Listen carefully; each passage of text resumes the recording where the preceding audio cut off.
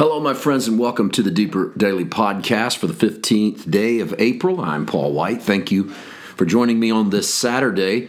Tomorrow, the video that you can expect is actually a collection of videos.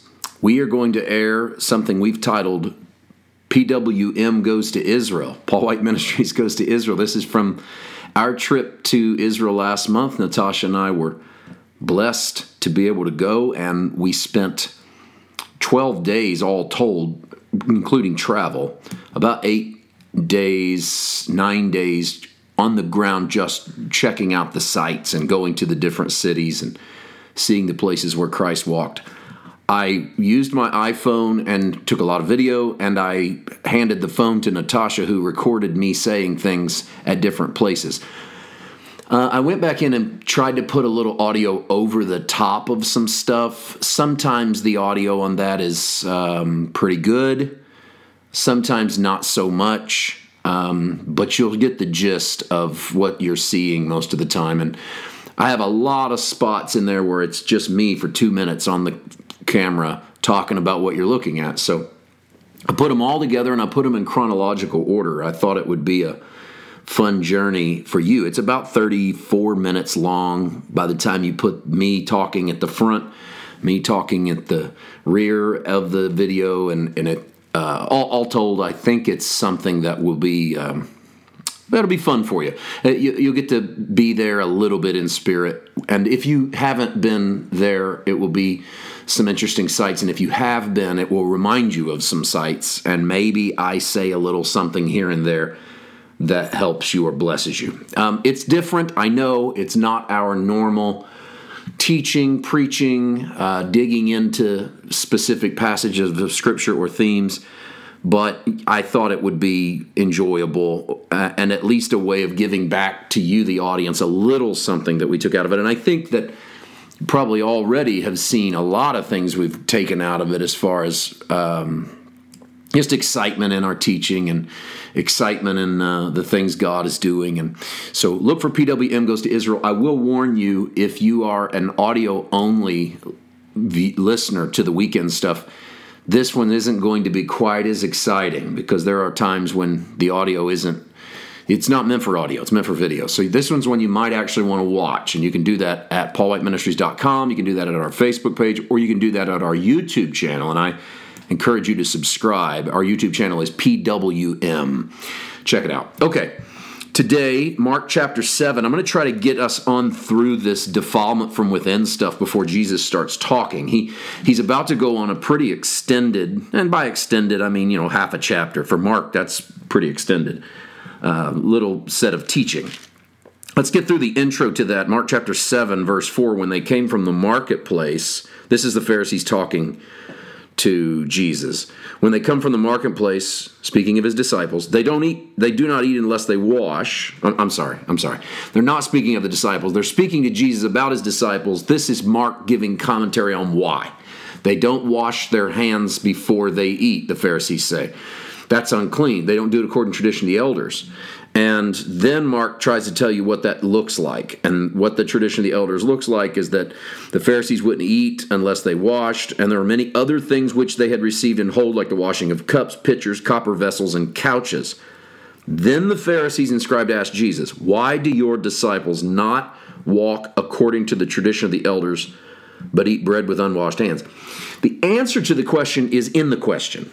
Why do your disciples not walk according to the tradition of the elders? That's the answer to the question, because it's the tradition of the elders. If you want to keep the traditions of your elders, fine. But the traditions of your elders cannot be the moral code by which you are righteous or unrighteous. And the same goes for today. I actually am an advocate for some forms of tradition. Tradition links us to things bigger than us. It links us to things we don't understand. It pays honor and respect to those who have went before us. Yes, tradition is important. Tradition cannot trump your liberty in Christ, however, and it cannot determine your spiritual value. If you keep the tradition, you're holy. If you don't keep the tradition, you're not holy. That excludes Jesus from the mix. And that can't happen, because if tradition becomes more important as a metric by which you judge your right standing, then it is no longer traditions that lead to life, it's traditions of the elders. So the answer to the question is inside the question. Why don't they keep the tradition of the elders? Well, because it's tradition of the elders. Jesus' answer begins in verse 6. Well did Isaiah prophesy of you hypocrites, as it is written, the people honor me with their lips, but their heart is far from me, and in vain they worship me, teaching as doctrines the commandments of men. This is a quote by Jesus from Isaiah 29. Let me turn you, well, I say turn. You don't have to turn. You might be driving or whatever. I understand. I'll turn. In Isaiah chapter 29, let me start 2 verses prior to what Jesus quotes, because he's quoting from the prophet. Here's verse 11. The whole vision has become to you like the words of a book sealed, which men deliver to one who's literate, say, read this, please.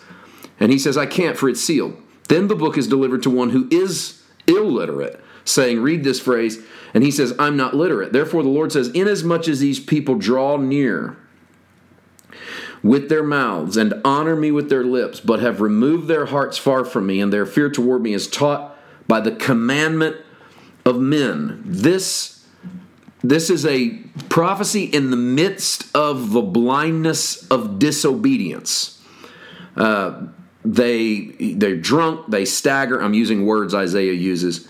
And their whole vision is so gone that they continue to make excuses for why they don't step into Revelation. I can't read that book, it's sealed. Or, I'm illiterate, I'm unable to read. And so God says, you're the kind of people that you keep drawing near with your mouth. You say you want something. You honor me with your mouth, but your heart is not towards me. Jesus uses that to describe the Pharisees. And he does it in the midst of a whole thing about washing. So you do all this washing stuff, but you won't open your eyes to see the truth that stands in front of you. And I want to honor tradition, but I don't want to honor it at the expense of seeing Christ in front of me. That's the vital part of my faith, is seeing Christ and helping others to see Christ. If tradition helps to see Christ, embrace it. If it keeps you from seeing Christ, run from it. We'll continue with Jesus' statements tomorrow. God bless.